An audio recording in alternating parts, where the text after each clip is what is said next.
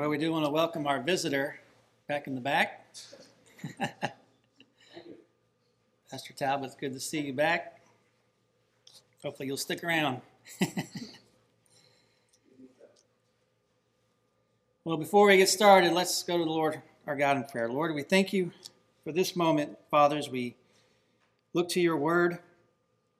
Father, I pray that you would open our eyes and ears to your truths. Lord, that you would, Lord, make us sensitive to your word, to your spirit. Lord, that you would do a work in us today. Father, we love you and we thank you so much for Christ and his sacrificial work on our behalf to make all this possible. In Christ's name, amen.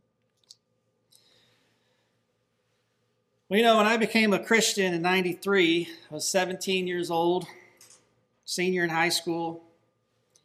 My conversion was kind of overnight. And what I mean by that, it wasn't a situation where I'd been going to church for a while and was reading the Bible and wrestling and debating and eventually caved in. Actually, all it took was just for a cute girl to ask me to come to church, and she told me there's going to be pizza afterwards. I was like, all right. But to my surprise, I heard the gospel preached, fell under conviction of my sin, understood that salvation was only through Christ and what he accomplished. And I cried out to God to save me. A week later, I was baptized, and I became a very active member of the Southern Baptist Church up there in Northeast Alabama. So my life had completely flipped. And one of the good things about that experience was I wasn't bringing a lot of baggage with me into the church. I was basically a very zealous sponge, ready to learn and soak in as much as I could. The sad part about it, though, is I was a sponge in a church that, theologically speaking, was really messed up. It's a typical Southern Baptist church, dispensational, semi-Pelagian. They were real big. You know, the rapture's going to happen in any moment. We were 99% sure it was going to happen in our lifetime. And so while the church was great about wanting to get people in, once they got you in, they didn't really know what to do with you. There was no full-orbed world and life view to disciple us then. There was no sense of planning for the future. It was just, hey, let's get as many people saved as we can. We're going to train you how to do it, which I did almost right away. And then that was it. We don't have much time left. Well, because of that bad theology, there was a question that floated around a lot in those days, not just by myself, but by pretty much everybody I knew, my friends I knew, especially people my age who were finishing up their high school career and getting ready to move on with their lives. And that question was, what is God's will for my life?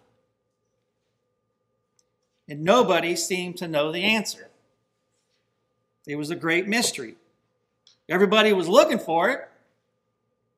I remember there being conferences and special Bible studies where we focused on the question. In fact, there was a book floating around. I don't know if you ever heard of it. There was a book called Experiencing God, Knowing and Doing the Will of God. Very popular back then.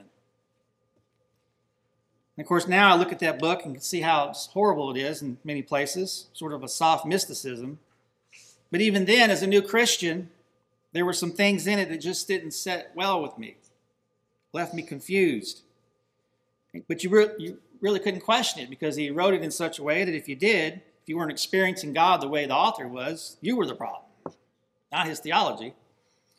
So even with that book and with that workbook and studying that for weeks at the church, everyone I knew still wandered around confused and lost as to what God's will was.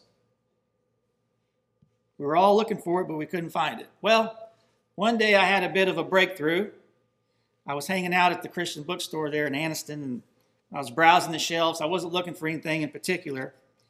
And my eyes landed on this little booklet by some guy named John MacArthur, who I don't think I knew who that was at the time.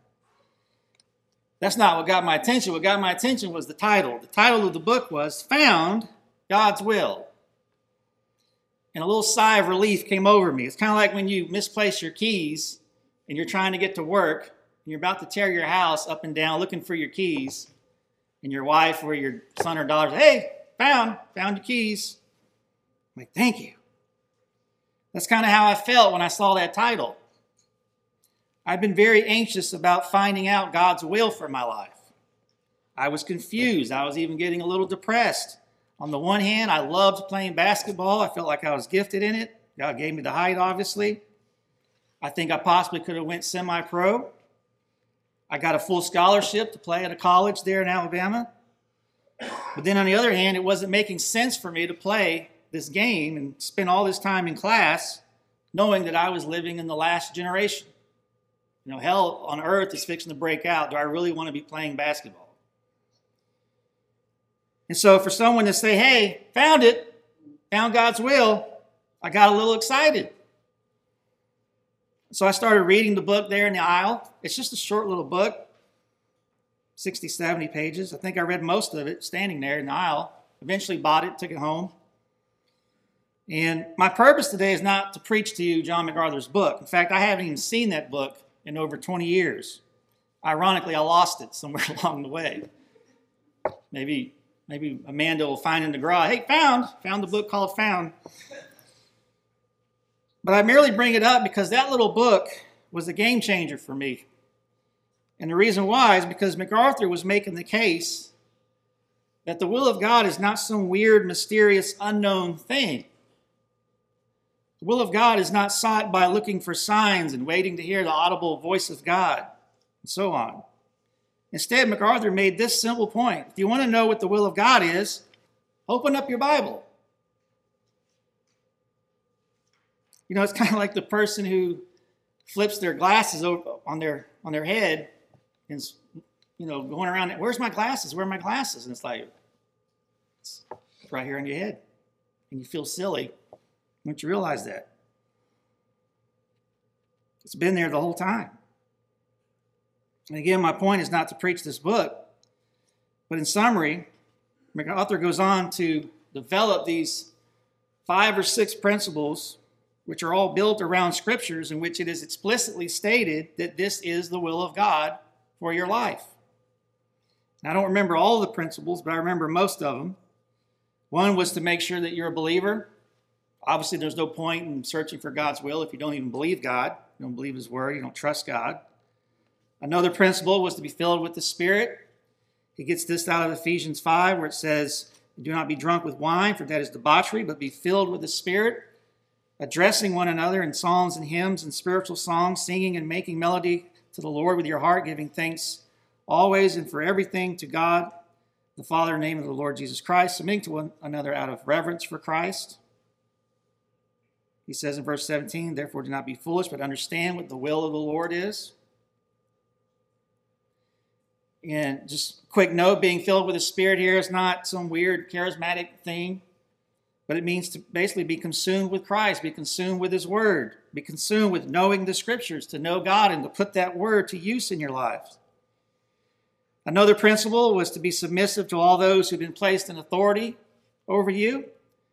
This was based out of 1 Peter 2.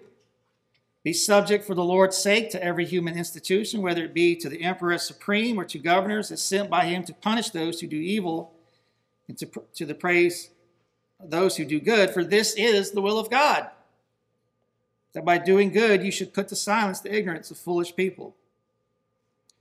And then another principle is found in 1 Thessalonians 5, verse 15 through 18. See that no one repays evil for evil, but always seek to do good to one another and to everyone. Rejoice always, pray without ceasing, give thanks in all circumstances, for this is the will of God in Christ Jesus for you.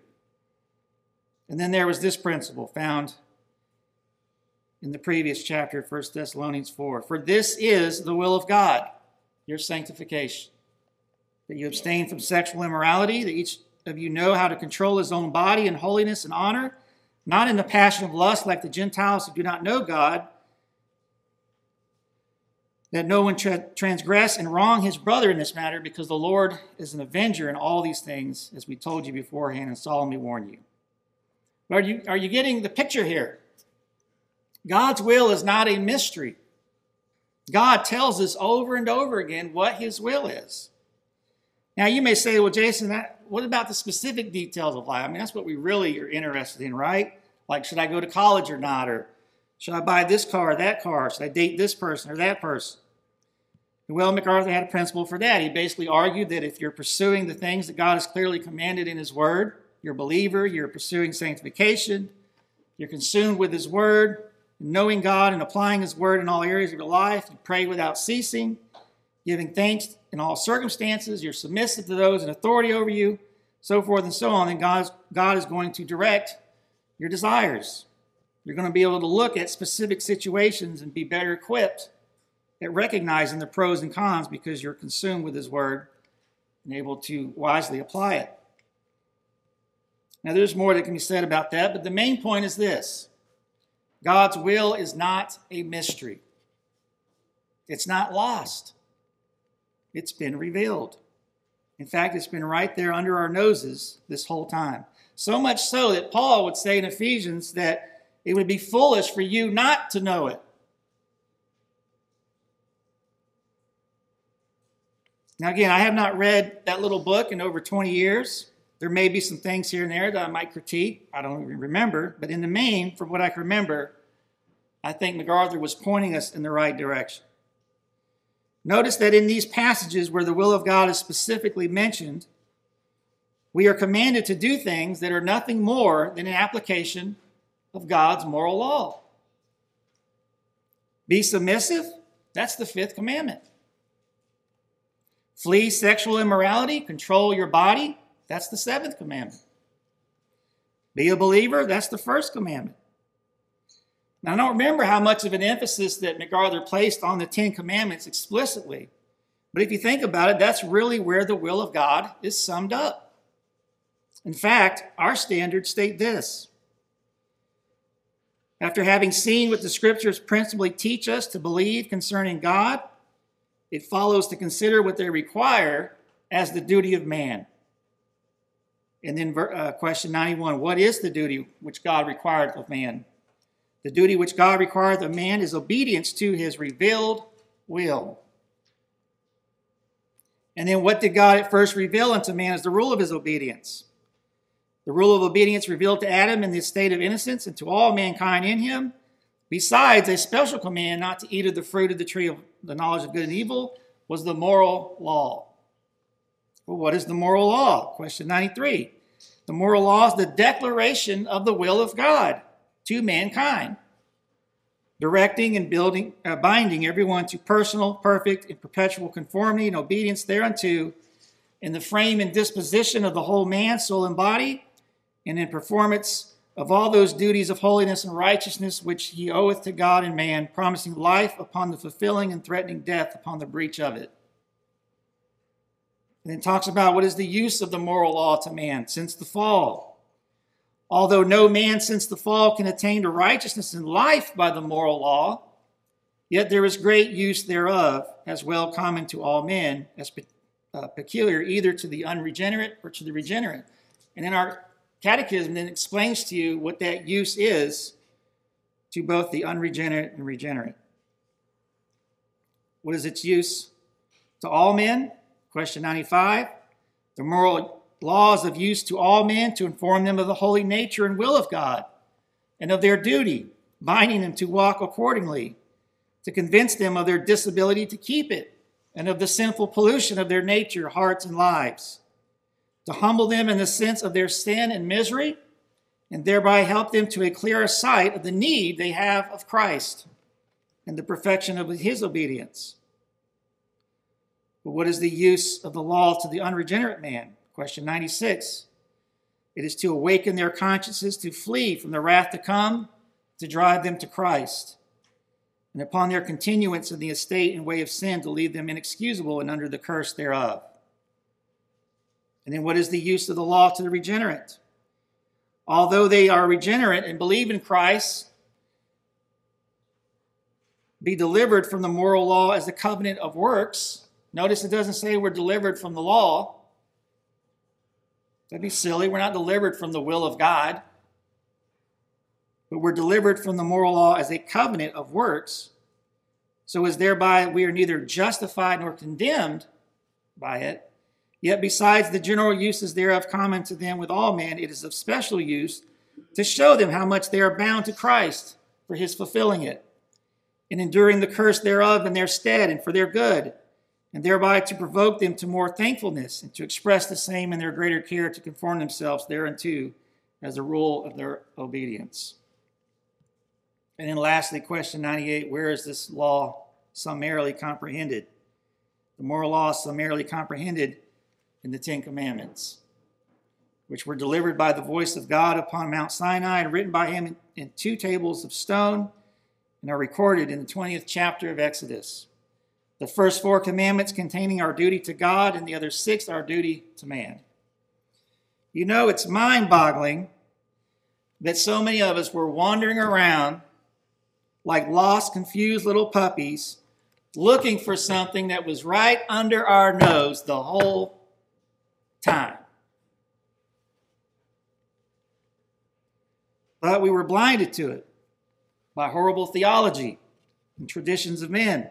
Plus, we're the fast food culture. We want it quick and easy. We don't want to have to slow down to study and to think. That's work. Well, we can be lazy at times. But beloved, the will of God has been revealed. And it's summarized right here in the Ten Commandments. And so as we move from here to consider each of these commandments in our introduction to systematic theology, understand that this isn't just some historical curiosity where we're looking at some old, outdated principles given to a people a long time ago that has no relevance for us today. No, beloved, this is the will of God for your life. And if you're serious about knowing and understanding God's will for your life, then you must be serious about knowing and understanding each of these commandments. You don't have to be lost. You don't have to be wandering around, dazed and confused. You can be a master in the will of God. And our forefathers in the Reformed faith understood this a long time ago. And praise God, they gave us these helps in the confessions and catechism. Well, speaking of helping us, our forefathers even provided us with some basic rules to be understood in order for us to rightly understand the Ten Commandments. And it's to this I want to spend the rest of our time looking at. They express these rules in Larger Catechism, question 99, wherein they state that, quote, for the right understanding of the Ten Commandments, these rules are to be observed. And then they list 8 rules. And keep in mind, as we shall see, these are not just some arbitrary rules that a bunch of guys just sat around making up one day. These rules reflect what Scripture itself reveals to us concerning the moral law of God. And so what are they?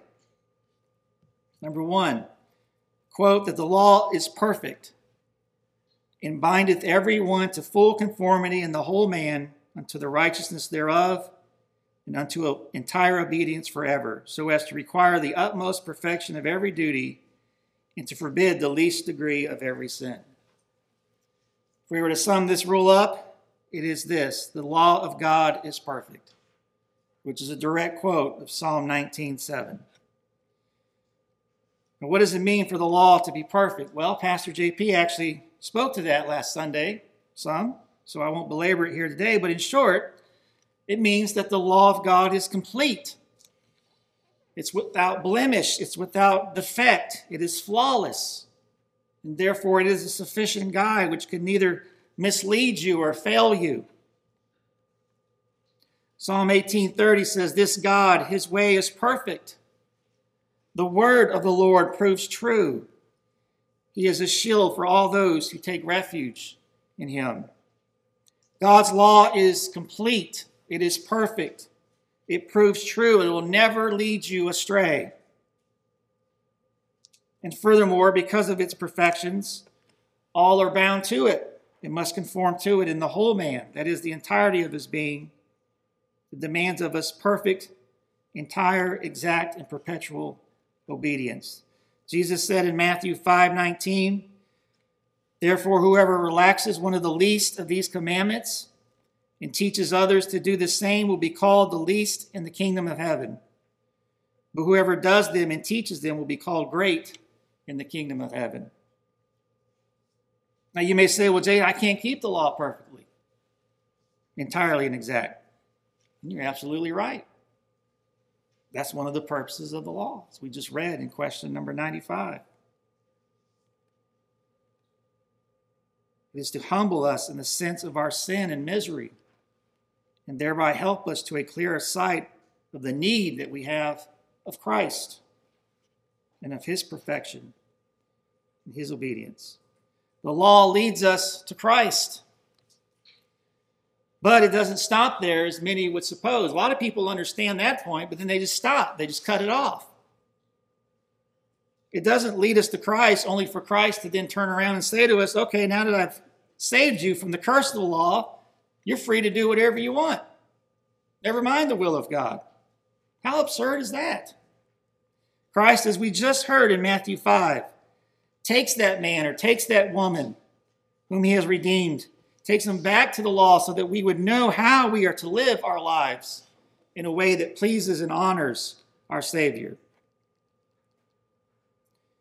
Rule 2, quote, that it is spiritual and so reaches the understanding, will, affections, and all other powers of the soul, as well as words, works, and gestures, end quote. If we were to sum this up, we could say the second rule is that the law of God is spiritual. Again, this is a direct quote, and this one from Romans 7:14, where Paul says, "For we know that the law is spiritual, but I am of the flesh, sold under sin." Notice the contrast Paul makes here. The law is spiritual, that it is produced by the Holy Spirit, whereas Paul, as a fallen man, is of the flesh, sold under sin. Beloved, there is a very dangerous and erroneous idea by many that the Ten Commandments were only concerned with a very limited external issues. According to these people, the Sixth Commandment, just to give one example, did not originally deal with questions of the heart. It did not originally deal with issues of unjust anger, bitterness, and so on. You'll hear people argue, for example, that in Matthew 5, Jesus is either annulling the Ten Commandments and replacing them with his own, in which he deals more so now with the inner man and his thoughts than with the mere external. Or you hear some people argue that Jesus is adding this spiritual dimension to the original law. They'll say, well, when Jesus says, for example, you have heard that it was said of those of old that you should not murder, and whoever murders was liable to judgment. But I say to you that everyone who is angry with his brother will be liable to judgment. These people say, see, the Sixth Commandment was not enough. Jesus is now concerned with the heart. He's now concerned with our thoughts. But beloved, this is false. In Matthew 5, Jesus is addressing the wrong interpretations of the law that they had heard. And he's correcting their false understanding of that law. The moral law of God has always been concerned with this inner spiritual dimension.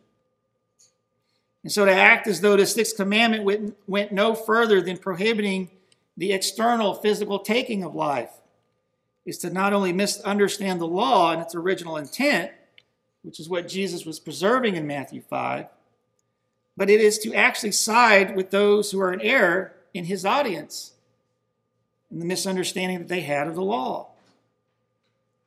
The irony here is that many of these people had the same faulty understanding of the law that we hear from dispensationalists and New Covenant theologians. And here Jesus was correcting them on that. Jesus was not annulling the moral law of God and replacing it.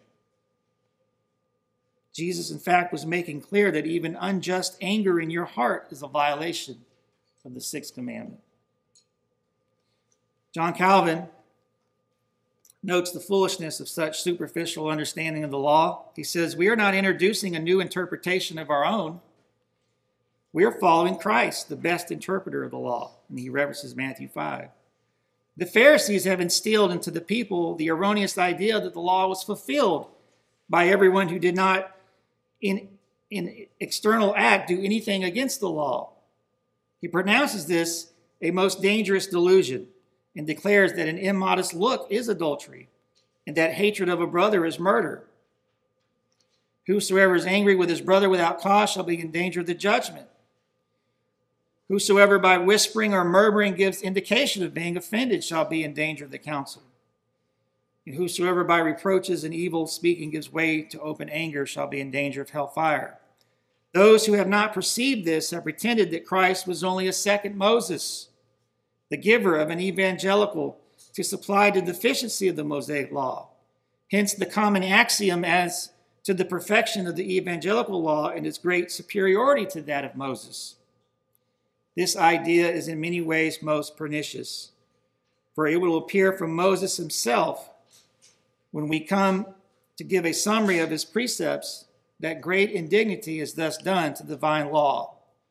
It certainly insinuates that the holiness of the fathers under the law was little else than hypocrisy, and leads us away from that one and bearing rule of righteousness. It is very easy, however, to confute this error, which proceeds on the supposition that Christ added to the law, whereas he only restored it to its integrity by maintaining and purifying it when obscured by the falsehood and defiled by the leaven of the Pharisees, end quote. What an excellent quote, much needed for our church today. Beloved, the moral law of God was always concerned with the entirety of a person's life. It's always concerned with his intelligence, his character, his body, his soul, his public life, and his private life. God's law had always governed the understanding, the will, the desires, and all other powers of the soul. It has always been concerned with every thought, word, action, gesture, and relationship.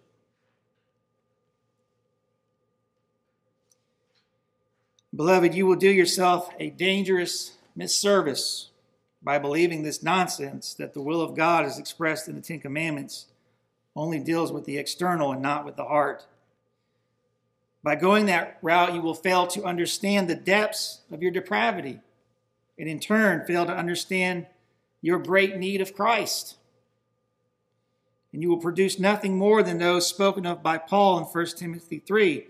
Notice how he describes these people. For people will be lovers of self, lovers of money, proud, arrogant, abusive, disobedient to their parents, ungrateful, unholy, heartless, unappeasable, slanderous, without self-control, brutal, not loving good, treacherous, reckless, swollen with conceit, lovers of pleasure rather than lovers of God, having the appearance of godliness,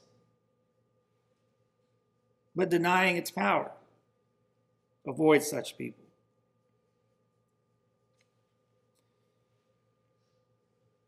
Rule 3 says, quote, that one and the same thing in divers respects is required or forbidden in several commandments, end quote. We could sum this all up. We could say the law of God is one in its purpose, one in its authority.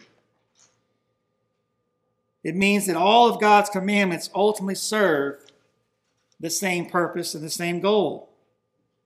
And that goal is that we are to flee idolatry and are to love and worship God in order that he be glorified. And again, this is not just some random rule that some person created out of thin air. You actually find this principle in Scripture. Listen to Colossians 3, verse 5. Put to death, therefore, what is earthly in you: sexual immorality, impurity, passion, evil desire, and covetousness, which is idolatry. Moorcraft writes, when the first commandment calls us to have no other gods before the Lord, it is requiring us to love God, to desire, worship, and serve him more intensely than anything or anyone else. In obeying this first commandment, then, we will obey the rest of the commandments. No area of life, no person, no thing, no endeavor, no commitment may come before this first commandment. End quote. And so we see there is unity in God's law. It is one in purpose and design. We can't just randomly choose out of the law what we like and don't like without destroying it all. Rule number 4, quote, that as where a duty is commanded, the contrary sin is forbidden. And where a sin is forbidden, the contrary duty is commanded. So where a promise is annexed, the contrary threatening is included. And where a threatening is annexed, the contrary promise is included. We could sum this up by saying that the law has two sides to it. Well, where do we find this principle in Scripture? Well, we find it, for example, in Ephesians 4:28. Notice what Paul says here. Let the thief no longer steal. Right? Thou shalt not steal. But he doesn't stop there. What's this thief to do besides not stealing? But rather let him labor, doing honest work with his own hands, so that he may have something to share with anyone in need. We find another example of this principle in Matthew 15. Here the Pharisees had accused the disciples of Jesus of being unclean outwardly. They said, why do your disciples break the tradition of the elders? For they do not wash their hands when they eat. And Jesus responds, verse 3, and why do you break the commandment of God for the sake of your tradition?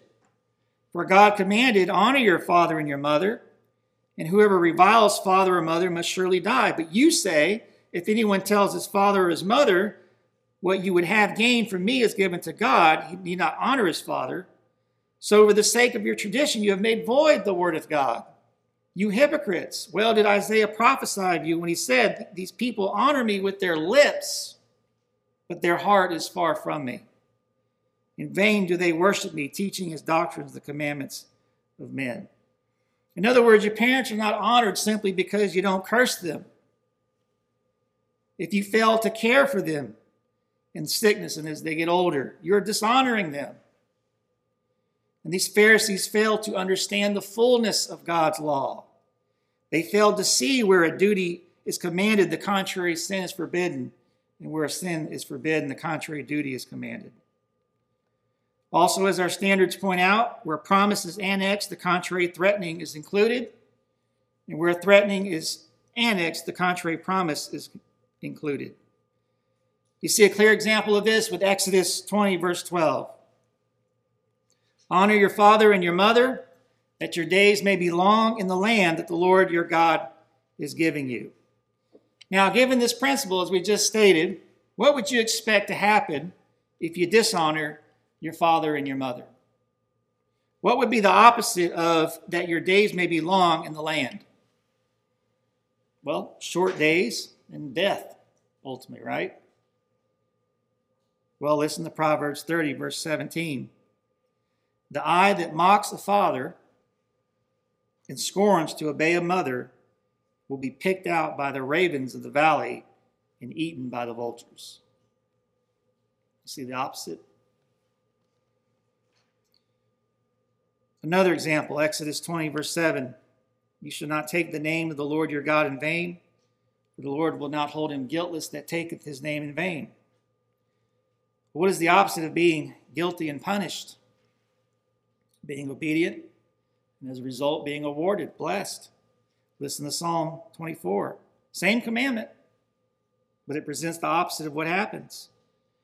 He who has clean hands and a pure heart, who does not lift up his soul to what is false and does not swear deceitfully, he will receive blessing from the Lord and righteousness from the God of his salvation.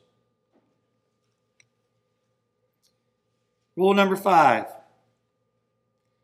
Quote, that what God forbids, it is at no time to be done. What he commands is always our duty, and yet every particular duty is not to be done at all times.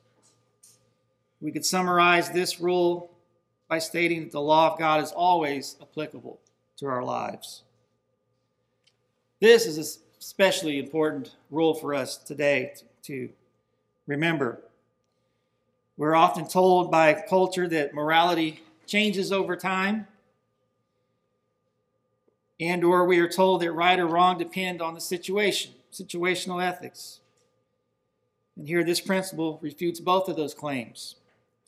Jesus said in Matthew 5:18, for truly I say to you, until heaven and earth pass away, Not an iota, not a dot will pass from the law until all is accomplished. Here, Jesus points us to the reality that the law of God is always relevant and applicable. Morality does not change with the passing of time. And it does not change because God does not change. His purpose does not change. There has only ever been one steady, rock-firm plan that he is accomplishing. And this in contrast to fallen sinful man who will often lie to you, working in secret with hidden agendas. That is often what is at play with all this talk about situational ethics and outdated morality.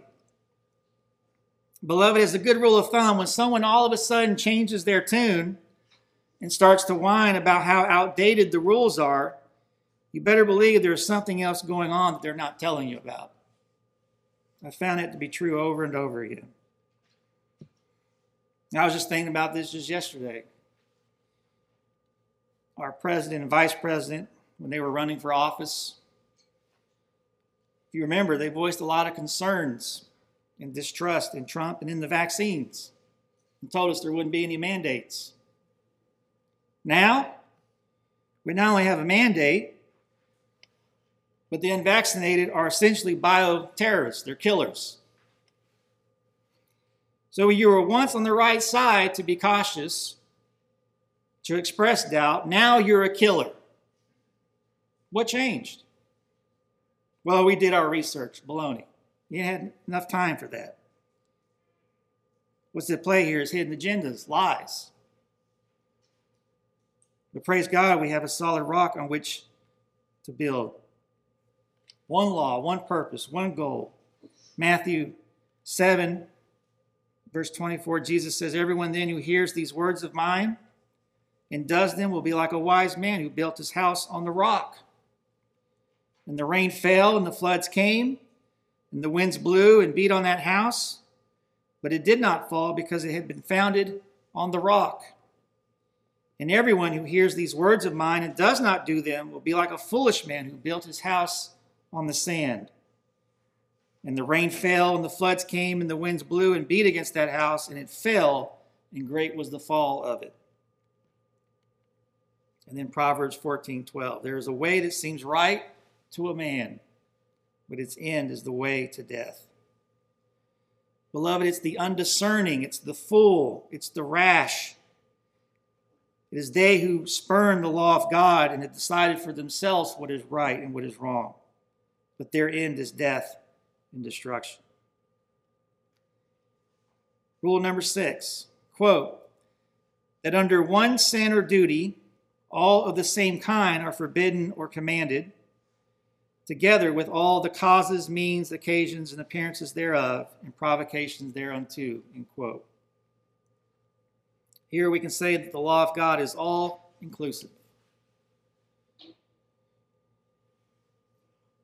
Moorcraft explains, under a particular sin forbidden or a duty commanded, all causes, means, occasions, appearances, and provocations are included.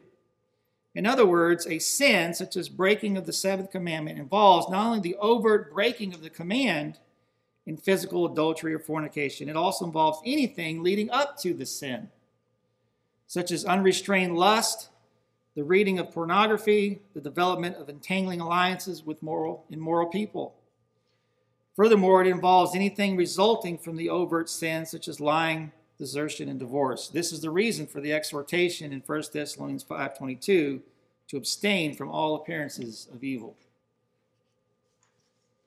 And then Matthew Henry wrote, "Corrupt affections indulged in the heart and evil practices allowed of in the life will greatly tend to promote fatal errors in the mind, whereas purity of heart and integrity of life will dispose men to receive the truth in the love of it.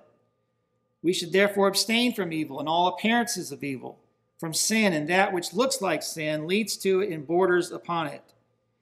He who is not shy of the appearances of sin, who shuns not the occasions of sin, and who avoids not the temptations and approaches to sin, will not long abstain from the actual commission of sin," unquote. Speaking of vaccines, it's interesting when it comes to flus and viruses, we will be extra cautious to keep from getting sick. We'll shower more, we'll wash our hands more, we'll wear masks, we'll wear gloves, we'll clean more and more thoroughly. We seem to understand this principle when it comes to physical illness. But what about with sin, beloved? Why are we so careless? Why are we willing to play around with it a little bit and not take extra precautions? And Rule 7, quote, that what is forbidden or commanded to ourselves, we are bound, according to our places, to endeavor that it may be avoided or performed by others according to the duty of their places, unquote. Here we may summarize it by saying that the law of God obligates us to establish it as a standard for others. I think, again, this is a very important point. You may not realize it, but we actually recite this principle every week. Specifically think about what is said in the fourth commandment. But the seventh day is the Sabbath of the Lord your God, and in it you shall not do any work. You shall not do any work. But it doesn't stop with you. It goes on. You or your son or your daughter, your male servant or your female servant or your livestock or the sojourner who is within your gates. So much for radical two-kingdom theology, huh? So much for arguing, well, this is how I choose to live, but I don't expect anyone else to live this way. Beloved, God expects us to not only establish his law in our own lives, but also in the lives of others, in our families, and even those sojourners who are within our gates. And what I find really interesting here is one of the proof texts that the divines use for this rule. It's Leviticus 19, verse 17. There it says, you shall not hate your brother in your heart, but you shall reason frankly with your neighbor, lest you incur sin because of him. Reason with your neighbor. Your translation may say reproof him, rebuke him.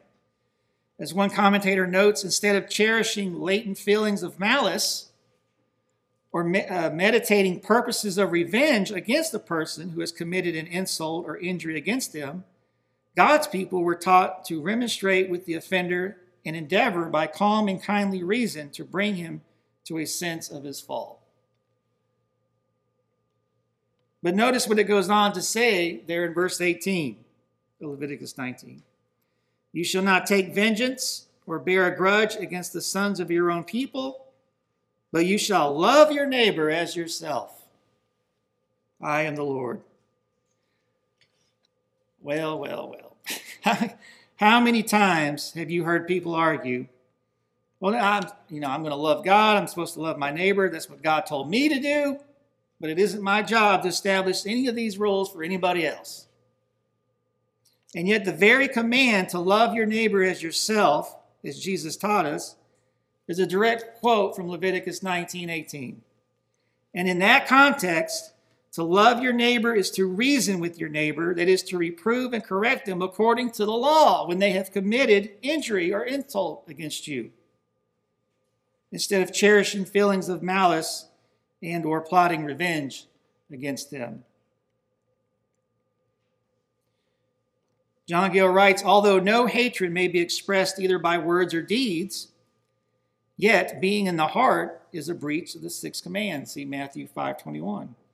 And of this a man may be guilty when he does not attempt to save the life of his neighbor, either by bearing a testimony for him or by delivering from danger as preserving him from drowning from wild beasts and thieves, as in Leviticus 19:16, or when he does not reprove him for sin, as in the next clause, but suffers him to go on in it to his ruin, either of which by interpretation is a hatred of him. In other words, you want to know how to hate your neighbor? You want to know how to hate your family? Then live in your little tiny bubble and withhold the law of God from people. That's hatred. And then lastly, Rule 8, quote, that in what is commanded to others we are bound, according to our places and callings, to be helpful to them and to take heed of partaking with others in what is forbidden them. So here in this last rule, we see that the law of God obligates us to help others and to separate from evil. We are to help others to properly apply God's law. And as we do so, we are to exercise caution that we do not participate in the evil actions of others. Paul writes, not that we lord it over your faith, but we work with you for your joy, for you stand firm in the faith. And then in Ephesians 5, starting in verse 6, let no one deceive you with empty words, for because of these things the wrath of God comes upon the sons of disobedience.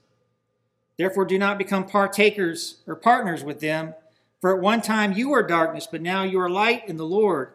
Walk as children of light, for the fruit of light is found in all that is good and right and true, and try to discern what is pleasing to the Lord.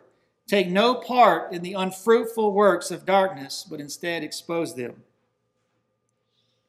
And then this will lead Paul to go on to say, verse 12, for it is shameful even to speak of the things that they do in secret.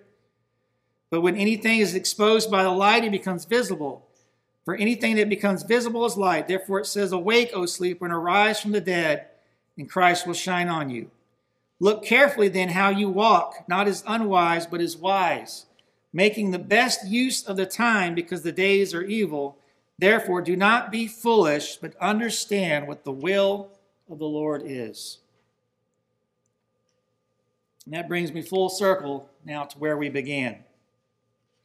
Beloved, these 10 commandments summarize the moral law of God, which in turn is the will of God for your life. And so in the following weeks, as we study each of these commandments, don't just see this as just another historical curiosity which has no relevance for you today. It has all the relevance in the world for you today.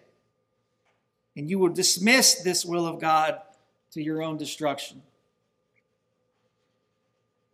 And so I'll leave you with these considerations. 1, look on these commandments as God's word. Receive it as though you yourself heard God speak at Sinai.